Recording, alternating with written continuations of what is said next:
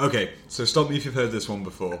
Under the glare of the floodlights and the BT Sport cameras on Friday night, Sale produced a flaccid, uninspired performance, capitulating to the tune of 13-3 to Saracens. The loss, combined with wins for Newcastle and Leicester over the weekend, sees Sale now down in 8th, having blown the chance to further tighten their grip on a place inside the top 6. My name is Lewis. Welcome back inside the Shark Tank, and here to conduct the post-mortem with me are my good friends Alex and James. We're all together for the first time in months, so it seems. Alex, how are you doing? Very good, thank you, mate. How are you? I'm good. I'm glad we've got the proper band back together, and I don't just have to talk to James for an hour. I should probably... Mate, I couldn't agree with that more. Alex, I'm so pleased to see you, mate. Honestly... I never thought I'd just be looking at you and just be like, yeah, I'm just so happy to see your face. Yeah, I mean, if the listeners are listening to this, tomorrow morning or whatever, they're like, oh, this rivalry must all be for show. We were literally saying before we came on air how glad we were to have Alex back, so we didn't have to talk to each other for 50 minutes uninterrupted. But anyway, I am the glue that holds this podcast together. It's well known. Absolutely. And we've missed the analytical slant to the discussion as well. Me and James are trying to pluck figures from the air. We're glad to have you back. But right, let's just jump straight into it. I mean, there's not really much to talk about in terms of scoring. Sale producing a measly 3 points to Saracens 13. The game-winning try coming off a Liam Williams' superb individual effort, really. Although there's some dodgy defending to be discussed. Alex, let's just jump straight into it. Why did Sale lose this game? Because we can't keep holding the ball in crucial positions. It's the long and the short of it. I mean, holding Sarries to 13 points at home is enough to win the game, I think. I think we should be able to put 14 points on Sarries at home. And every time we had the ball, we just looked completely devoid of that cutting edge, that Saracens extra style, cutting through the line and just being able to hold on to it. I mean, I don't want to go into stats too early, but we dropped the ball 6 times and conceded a total of 17 turnovers, and you're never going to win the game. And we can't win the ball back at the breakdown because we haven't got the back row to do that, and then we cough the ball up when we do have it. So, that's the issue. The defence was fine. I mean, one mistake from Marlon Yard, but that doesn't change the outcome of the game in terms of win or loss. The reason we didn't win it is because we didn't go out there and actually win the game. We basically Saracens didn't have to do anything. They didn't, they just played their rugby, turned up, did what they needed to do and went home, and we didn't really offer them anything. So who are the guiltiest culprits then? You've sort of tiptoed around a few names. Let's have it out in the open. Oh, what, in terms of dropped balls? Yeah, I mean, who was making the mistakes?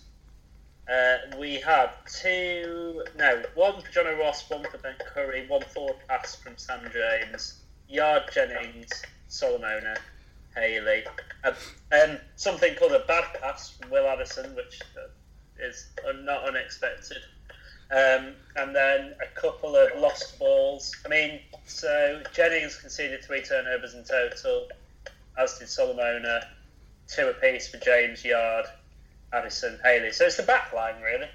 You kind of saw that as the backs were playing, that when they had the ball, they just looked like they were running one way and then the other. I remember seeing Will Addison sort of run one way and then change direction and run the other. And it's all very impressive, and he's throwing it out the back. But we didn't actually get anywhere. And then it was them who ended up coughing the ball up.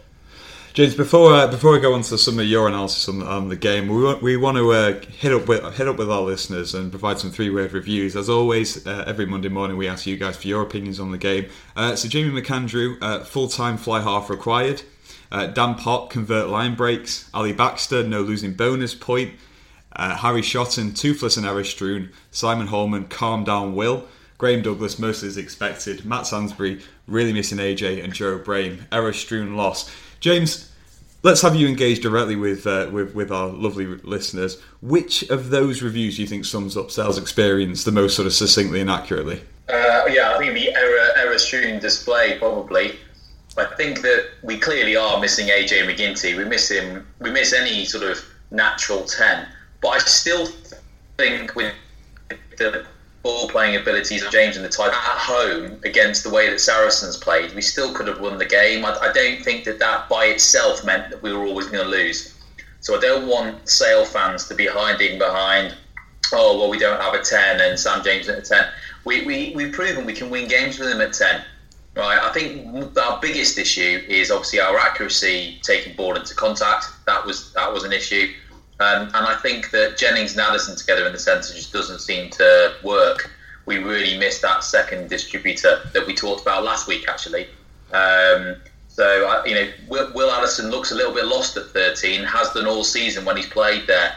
He's looked better there at 14 and 15 for us. And I do think that's an issue. Clearly, he's got to do a job there at the moment because we don't have much depth in the centres. But yeah, it's that's a bit of an issue. So in terms of the 33-word reviews, yeah, I think it's the errors. I think that I'm a bit most concerned about, really.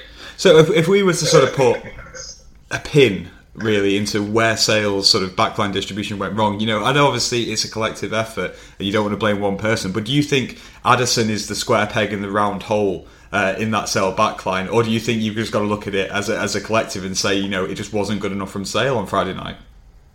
I think Will's struggling at the moment, but I think it is as a collective. I mean, Jennings was making his first start since the beginning of December. I mean, that is difficult to be coming back and playing the champions straight up.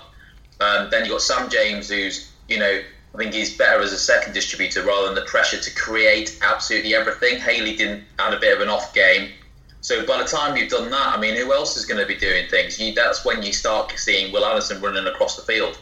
That's what he does. He starts to try and take it all on his shoulders, Captain Fantastic. And every now and again, he might skip through or whatever, but most of the time, he overforces it. And that's meat and drink for Saracens. I talked about that in my preview last week. They just sit there, they try and watch you force things, they force turnovers, they win penalties. And in the end, that is all they needed to do, really. I mean, it's fine to say Sam James wasn't flinging it around and creating loads of stuff. Neither does AJ McGinty, right? Neither did Saracens. Saracens hardly looked like scoring all game. Yeah, the difference was they didn't make any mistakes. They played in the right part of the pitch most of the times, and they got their penalties, and that was it enough. So we've been a bit negative to start the podcast this week, which isn't a surprise knowing us three. But James, before we go on to Alex's stats, who will be able to vindicate his points a little bit better, you're the eye test man. You're the eye test man here. Were there any positives from Friday's game? Because I think it's very interesting to see who you think had a good game on the face of it, just watching the game, seeing what happened, and then comparing it to what Alex is able to provide in terms of the stats, provided for us by Opta. Thank you once again, Opta.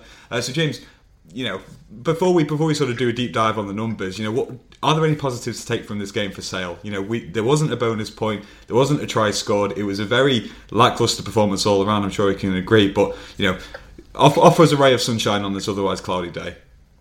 Yeah, two things. I think we had parity up front pretty much with the champions of Europe. That's not a bad shout.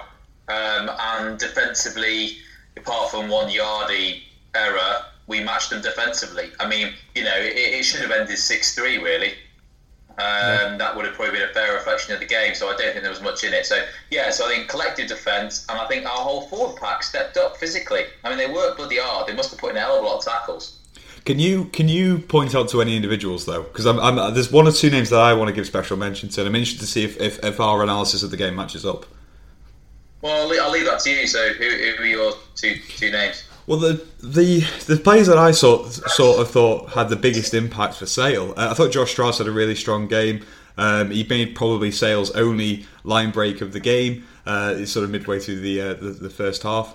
And I thought, we've been saying week after week, he's getting better, he's getting more confident, he's growing into a more integral piece of what Sale are doing when they have the ball in hand, and I thought he was pretty solid all over the park. Special mention against Wilgriff John, who I thought had a really sort of outstanding game, and Ben Curry and John O'Ross. We're really starting to see those two come into their own as these really industrious back row players. They might not necessarily win as much ball as we want, but when you're going up against a team as methodical as Saracens, I thought they were superb in just getting up for every tackle and getting over every ruck. And the last name I want to mention is Luke James, who at 19 I believe it's one of his only second Premiership appearance. Coming into the Sale team against the reigning champions of Europe, and not even just as a cameo. He comes on for Jennings about the 55-minute mark, and obviously 25 minutes against what is probably the best side in Europe still, and not only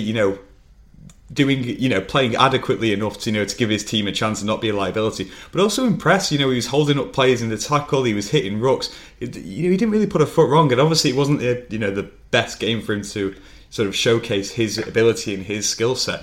But I think the fact that he was able to come in at 19 and match up reasonably well with Brad Barrett and Marcelo Bosch and the sort of gluttony of stars that Saracens have was very, very impressive. Alex, so that's my sort of eye test view of the game. I mean, are there any names that you think are worthy of mention? Obviously with that big bumper crop of stats available to you.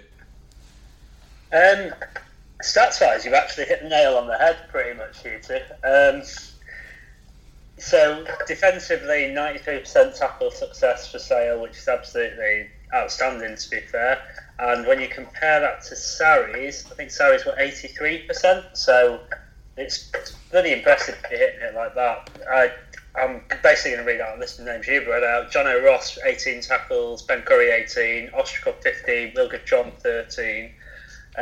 Ross Harrison and Sam James both with 12 tackles. Sam James actually a good defensive performance. We usually see him struggle a bit in 10 stats-wise in terms of tackles made to tackles missed, but he had an 86% tackle completion rate, which is very, very decent on 14 tackles. So all of those, and I should say, James, up front, we were 100% in the scrums. I think we lost one line out, so we were 91% in the line out. So set piece wise, we look really good.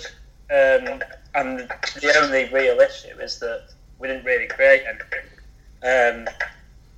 But then looking at that, if you go to the stats, Sale made 5 offloads to Saracens none, 26 defenders beaten to Saracens 12.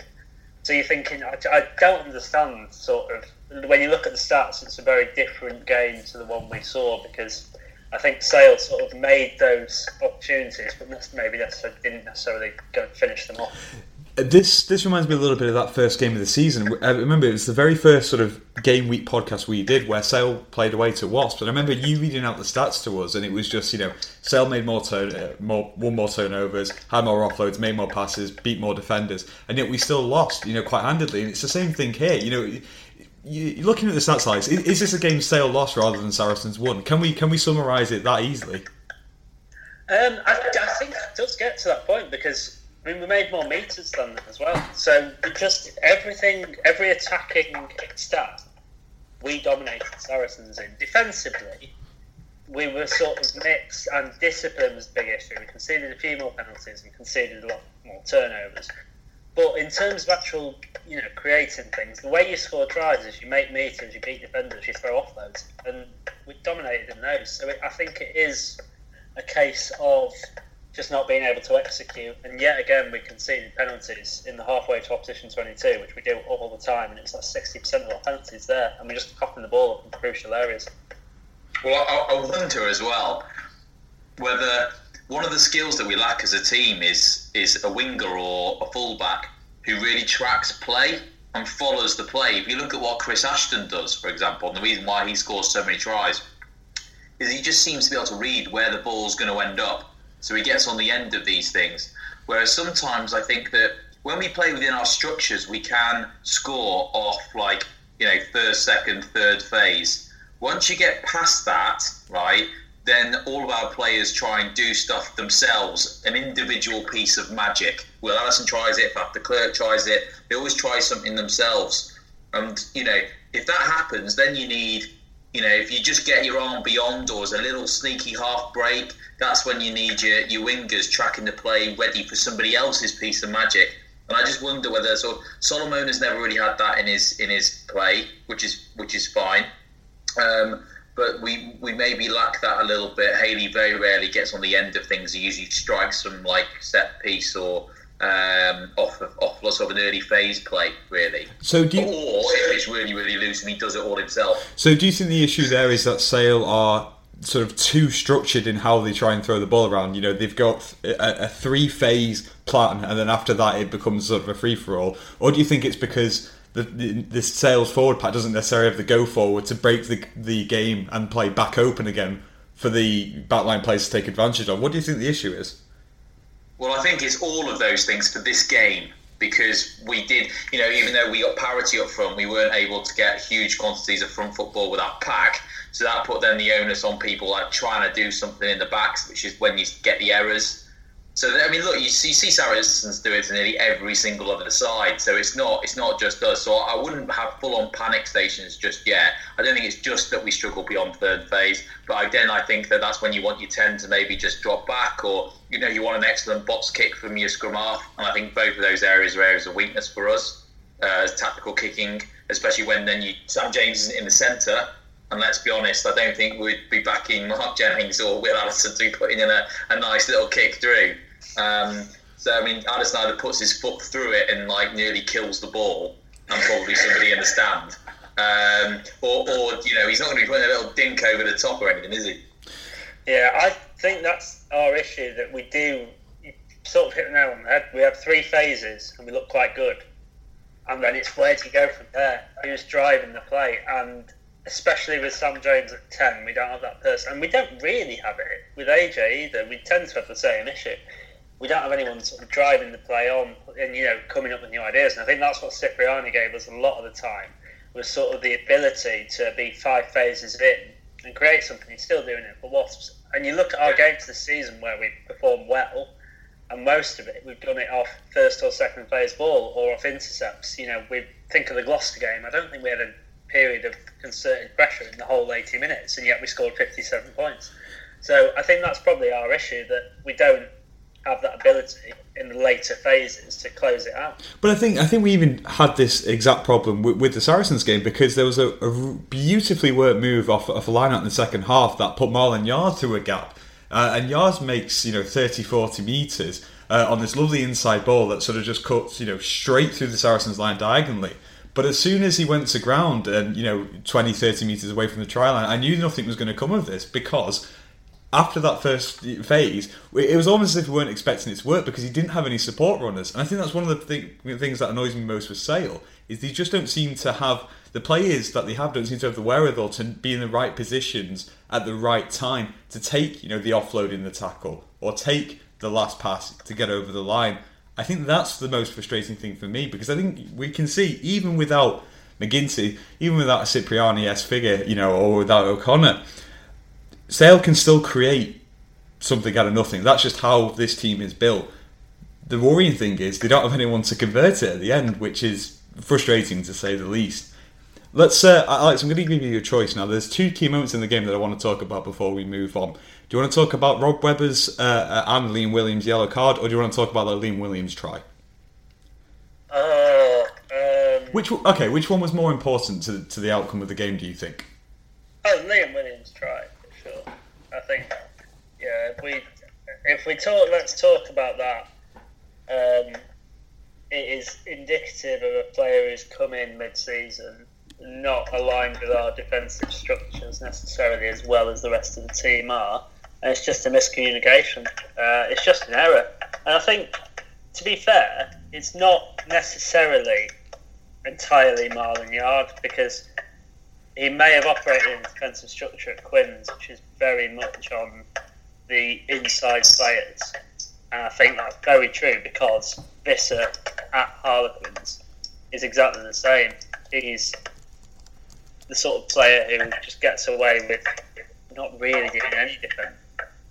And so it was just a massive issue that basically lost us the game in that moment. But at the same time, it wasn't the reason we lost the game, if that makes any sense at all.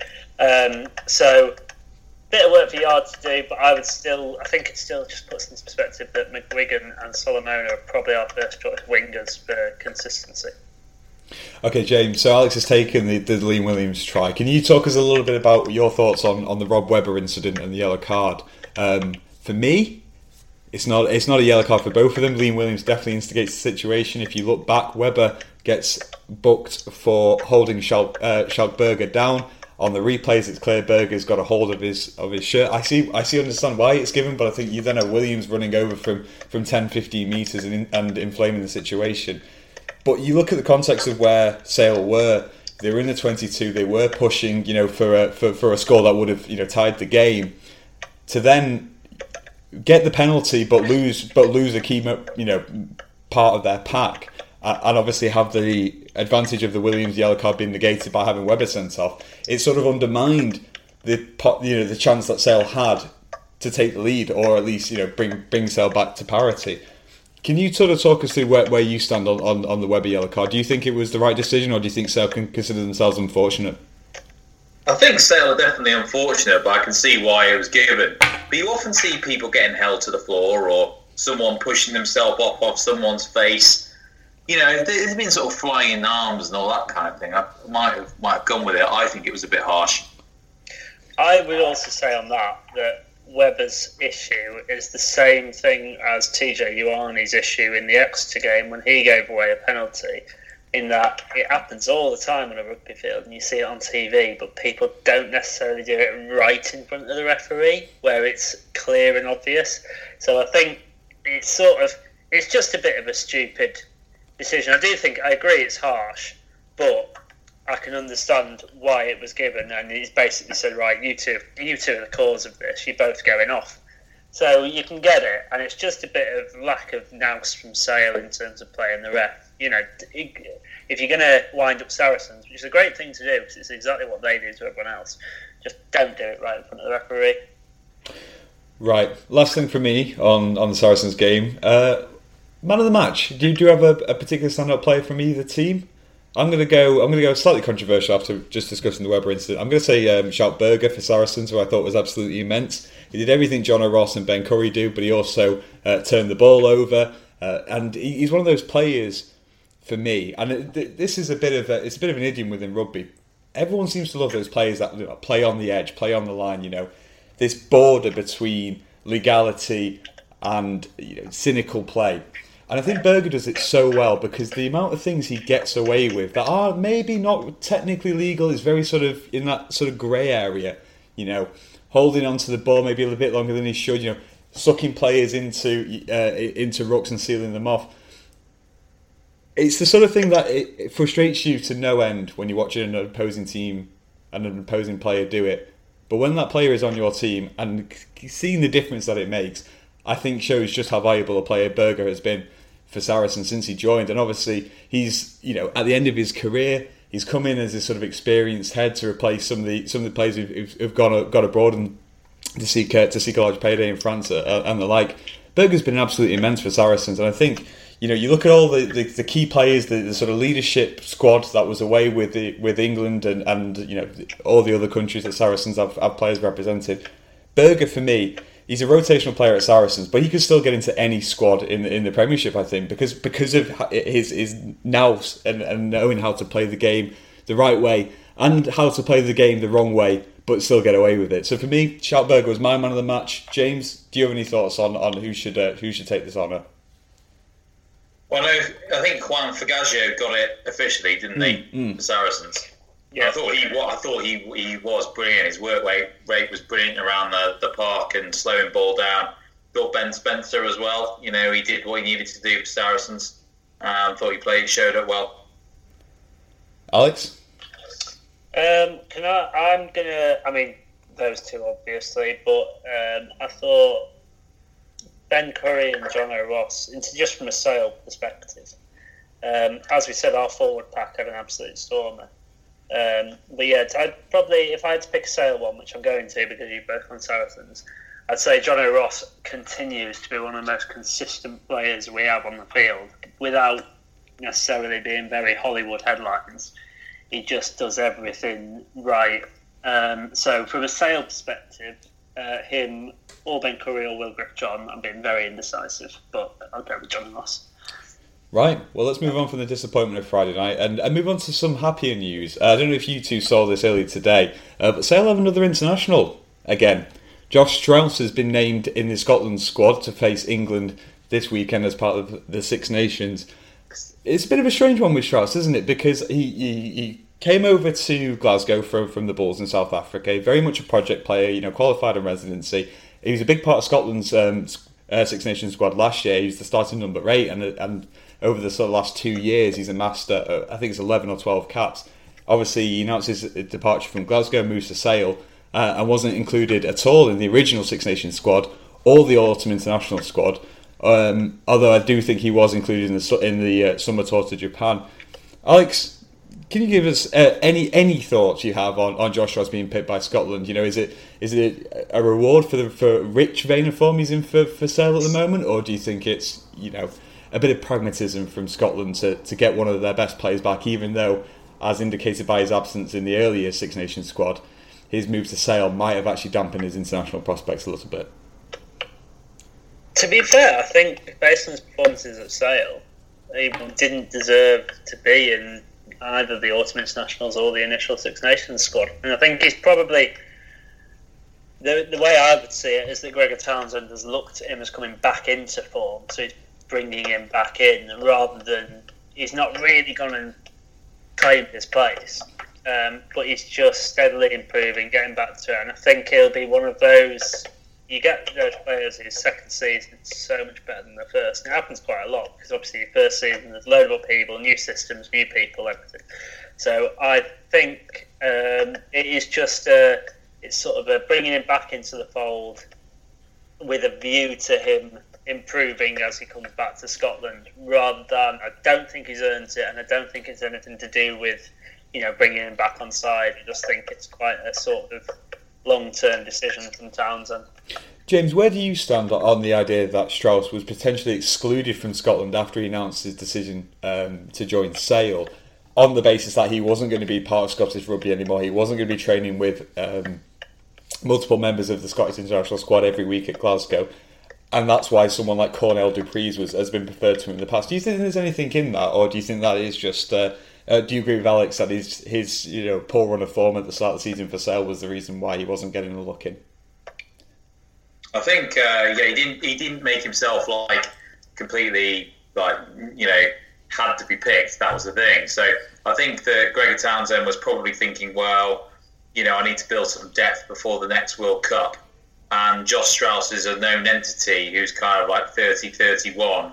And if he's still fit by the next World Cup, then he's probably going to be in my squad as an experienced 8. But what I want to do is find an 8 who's actually going to take us to the semi-finals of the World Cup. So let's build some depth. Let's do what we need to do there, while he's focusing on settling in at a new club and getting himself back into form. I think he's now back within the envelope of form to be picked for international rugby. And so I think he's picked the right moment to bring him back. I think, looking ahead to, playing England, for example, that's clearly going to be an extremely attritional game. And I think if there's one thing you could say about Scotland so far in the Six Nations, it's been that they haven't been that attritional, really. Mm-hmm. They've been sort of flinging it about. And I think that the England game, they are going to have to outscore England, but they're going to have to be defensively a little bit more on it, and they're going to have a bit more graft.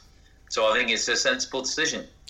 Speaking of Scottish number 8s, I don't know if either of you two saw last week now, David Denton going from Worcester to Leicester next season, and Cornell Dupreez, who we just mentioned, who is moving from Edinburgh to Worcester. Just really quick on this, Alex, who do you reckon's got the better deal? Denton with Leicester or Dupreez with Worcester?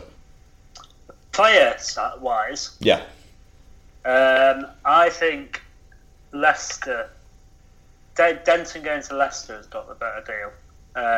But also, I think Denton showed when he came through quite a potential that maybe fell off for a bit. So it'd be interesting to see how he goes at Leicester. I think it could be one of the could be a really good signing for them. As long as he cuts his hair, then he'll be fine. James, anything you want to add before we move on? No, not really. Yeah, I agree. Just only ever want to talk about Sale, is that right? No, I'm happy to talk about others. I'm coming up next, aren't I, soon? On Bath. But I think I agree with Alex on that one. I just noticed that we should probably start with the Six Nations being on. We should probably mention, some of these internationals that are all moving around and stuff, especially whilst Sale fans wait on tenterhooks to see which Southern Hemisphere internationals are going to make the leap up to Manchester. And as always, if we do have any news on that, we will keep you informed. But you've preempted it quite well, James. You're up next. Sale travel to the Rec to play Bath, continuing their current run of Premiership games. It's a Saturday afternoon kickoff. It's 2:30. Sale travelling down to Bath. Take it away. Yeah. So the Bath are a funny team this year. In fact, they've been a bit of a funny team since Todd Blackadder got there, really. So their form since the beginning of January is they've won 5 and lost 2 in all competitions, which is very reasonable indeed. They lost last week at the Falcons quite convincingly in the Premiership. They've qualified for the Anglo-Welsh semi-finals, and they didn't qualify for the quarter-finals of the Champions' Cup after getting stuffed at home against the Scarlets. And when you look at their squad, they've got an enormous amount of injuries almost constantly in the last 2 years. And yet they're still competitive, really competitive in the Premiership. And they have a different way of doing it than Sale. So Sale, we have a few injuries. We backfill our squad with young academy players and give them a chance. And we carry a lot of academy players as part of our senior setup. Whereas they don't do it like that at all at Bath. They just backfill with players who maybe have kind of drifted away or had long injuries somewhere else. And Blackadder seems to be able to get performance out of these people. And the list is endless. I mean, some of these players, you'd expect them to be rocking up at Irish or whatever, or a yo-yo team that's coming backwards and forwards, not somebody who's a team that are qualifying for the Champions Cup. So, players like Aled Brew, James Wilson was released by Saints at the end of last season, 34 years of age. Cooper Vuna was released by Worcester, was picked up and started on the left wing against the Falcons. Will Hurrell can't get in the Bristol side in the Championship at the moment. He's on loan at Bath, playing at 13. Foto Ali probably left Saints thinking that were best years behind him. Been the best 9 in the Premiership probably since then. James Phillips, we talk about some of the Sale rumours. He's been released by Exeter, Bristol, all the rest of it. And he's starting a lot for Bath this year, both in the second row and in the back row. Max Laheath went to Australia to play for them internationally. Didn't make it, came back, converted to tight head. Suddenly he's a world beater. Perenise couldn't get in the Bristol side, starting at tight head for them at the moment.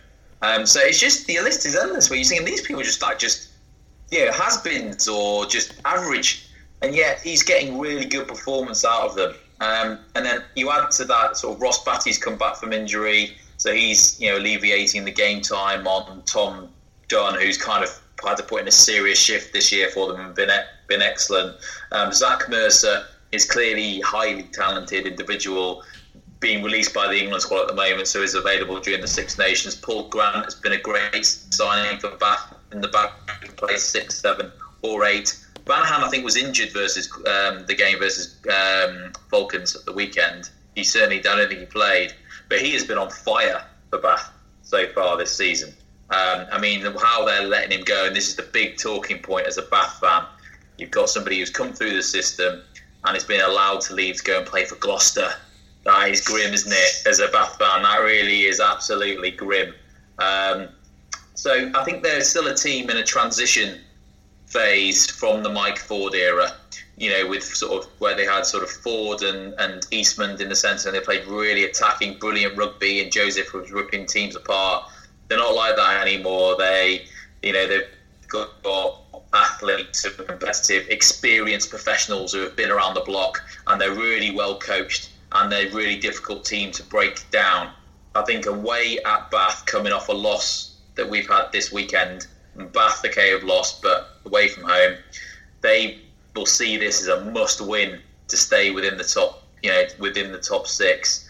No Strauss for us, probably, either, if he gets picked by Scotland. So I think, this looks quite an ominous game for us, knowing that we've then got to go to Franklin's Gardens the week after.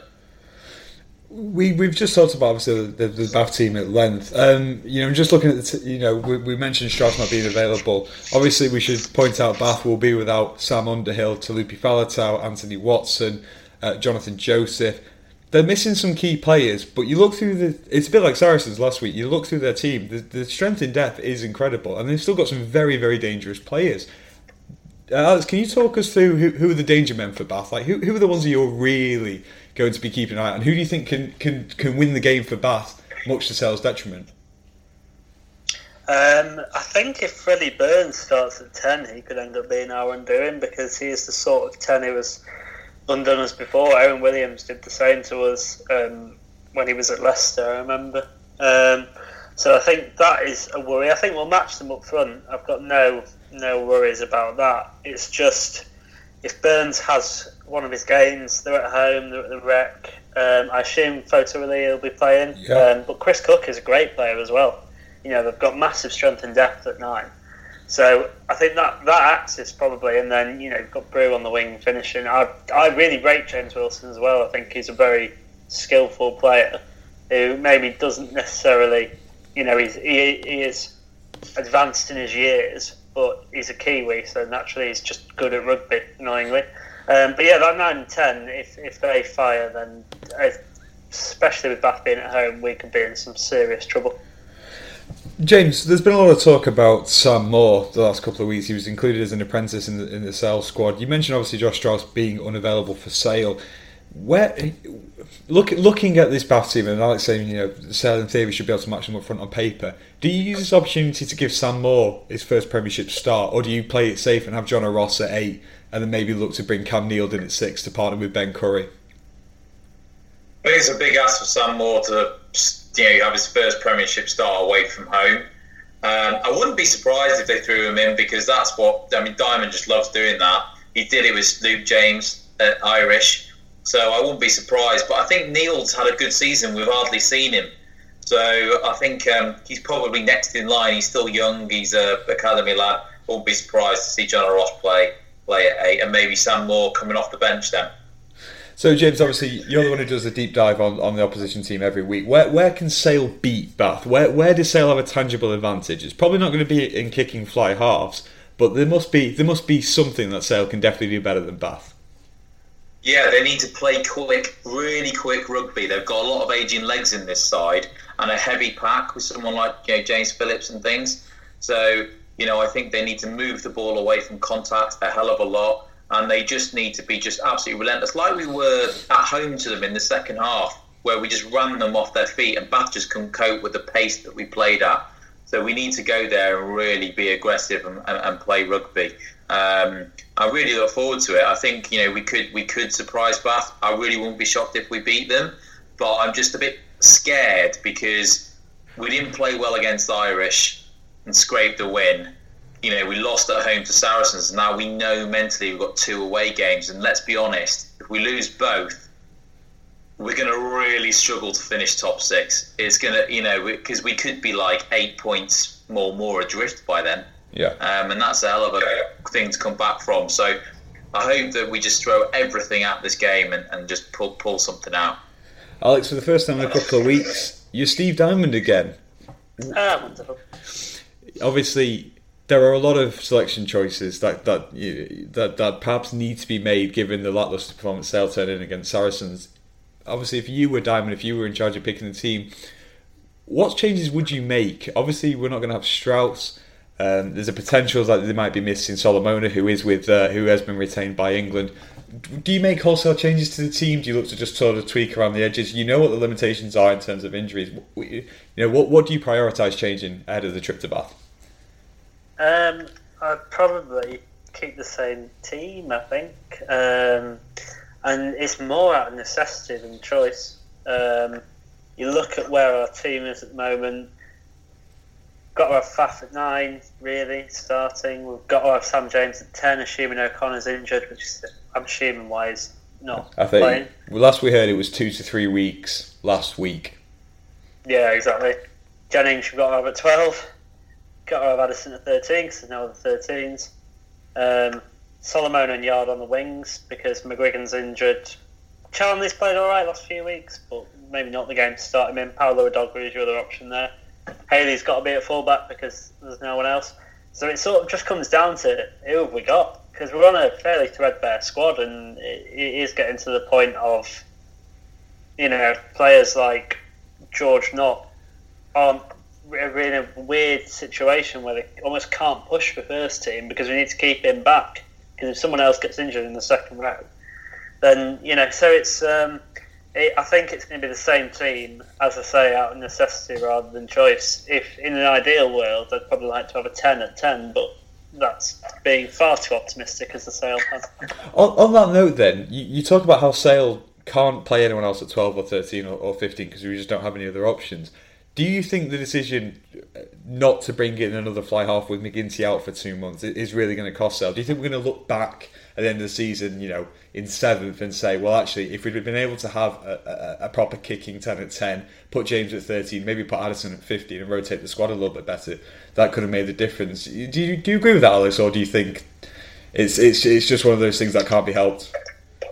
Oh, it would have undoubtedly helped, but I think if it was possible, it would have been good.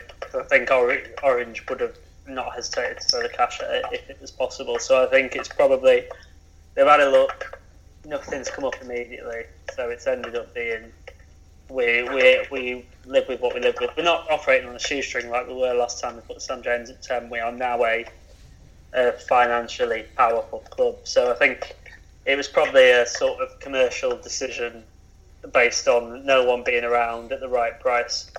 But also, I think that getting a fly half in mid-season to come and do a job for just a few weeks is incredibly difficult because they've got to run the game.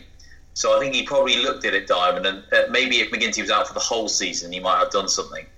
But he thought, you know what, if I can just get through this period, I could pick up a win at Irish and at home to Saracens, and then you lose the next 2 away games, but maybe pick up a couple of losers in bonuses.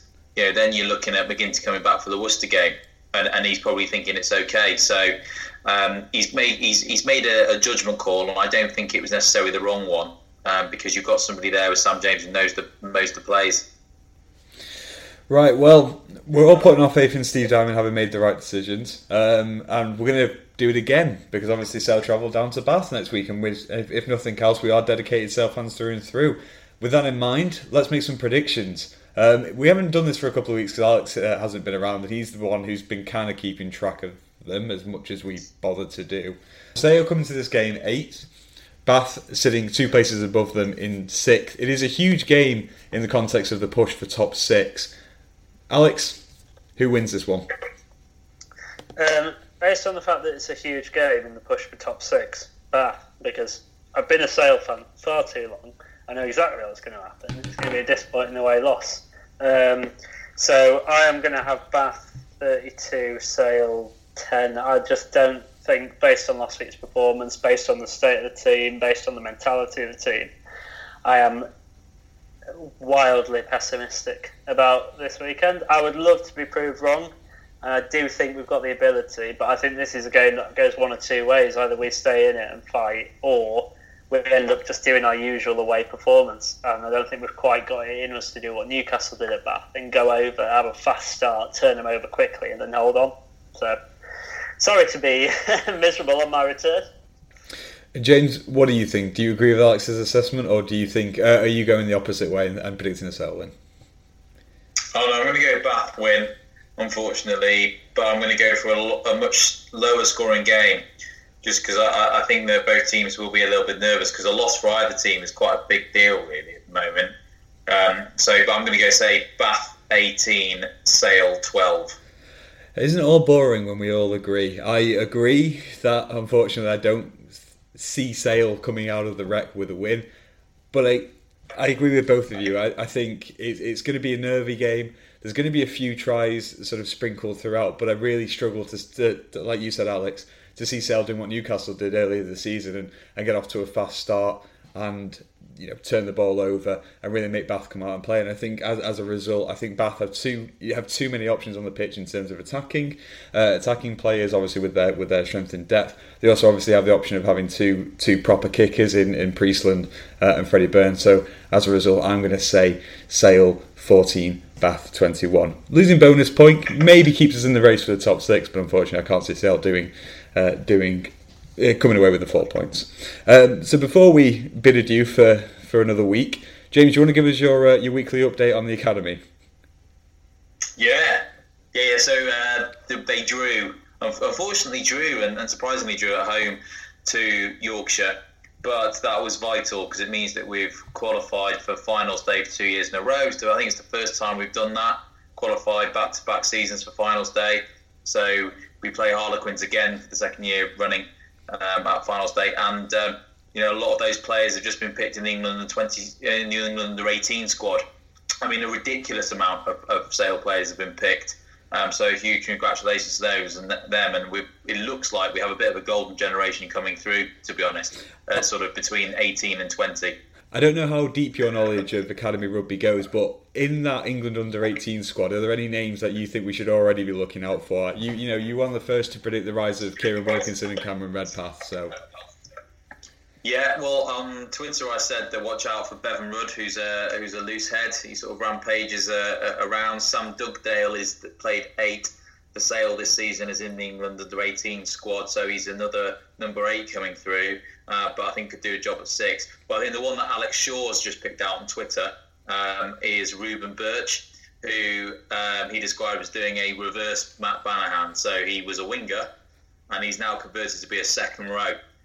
So he's a tall, lanky, but with serious gas. So let's go with him. I'm constantly amazed about how much you know about 17, 18-year-olds playing rugby for the local grammar school. Alex, before we go, do you have anything else you want to mention? No, just thanks to Opta, and it's lovely to be back. That's great. Well, we'll speak to you guys next week.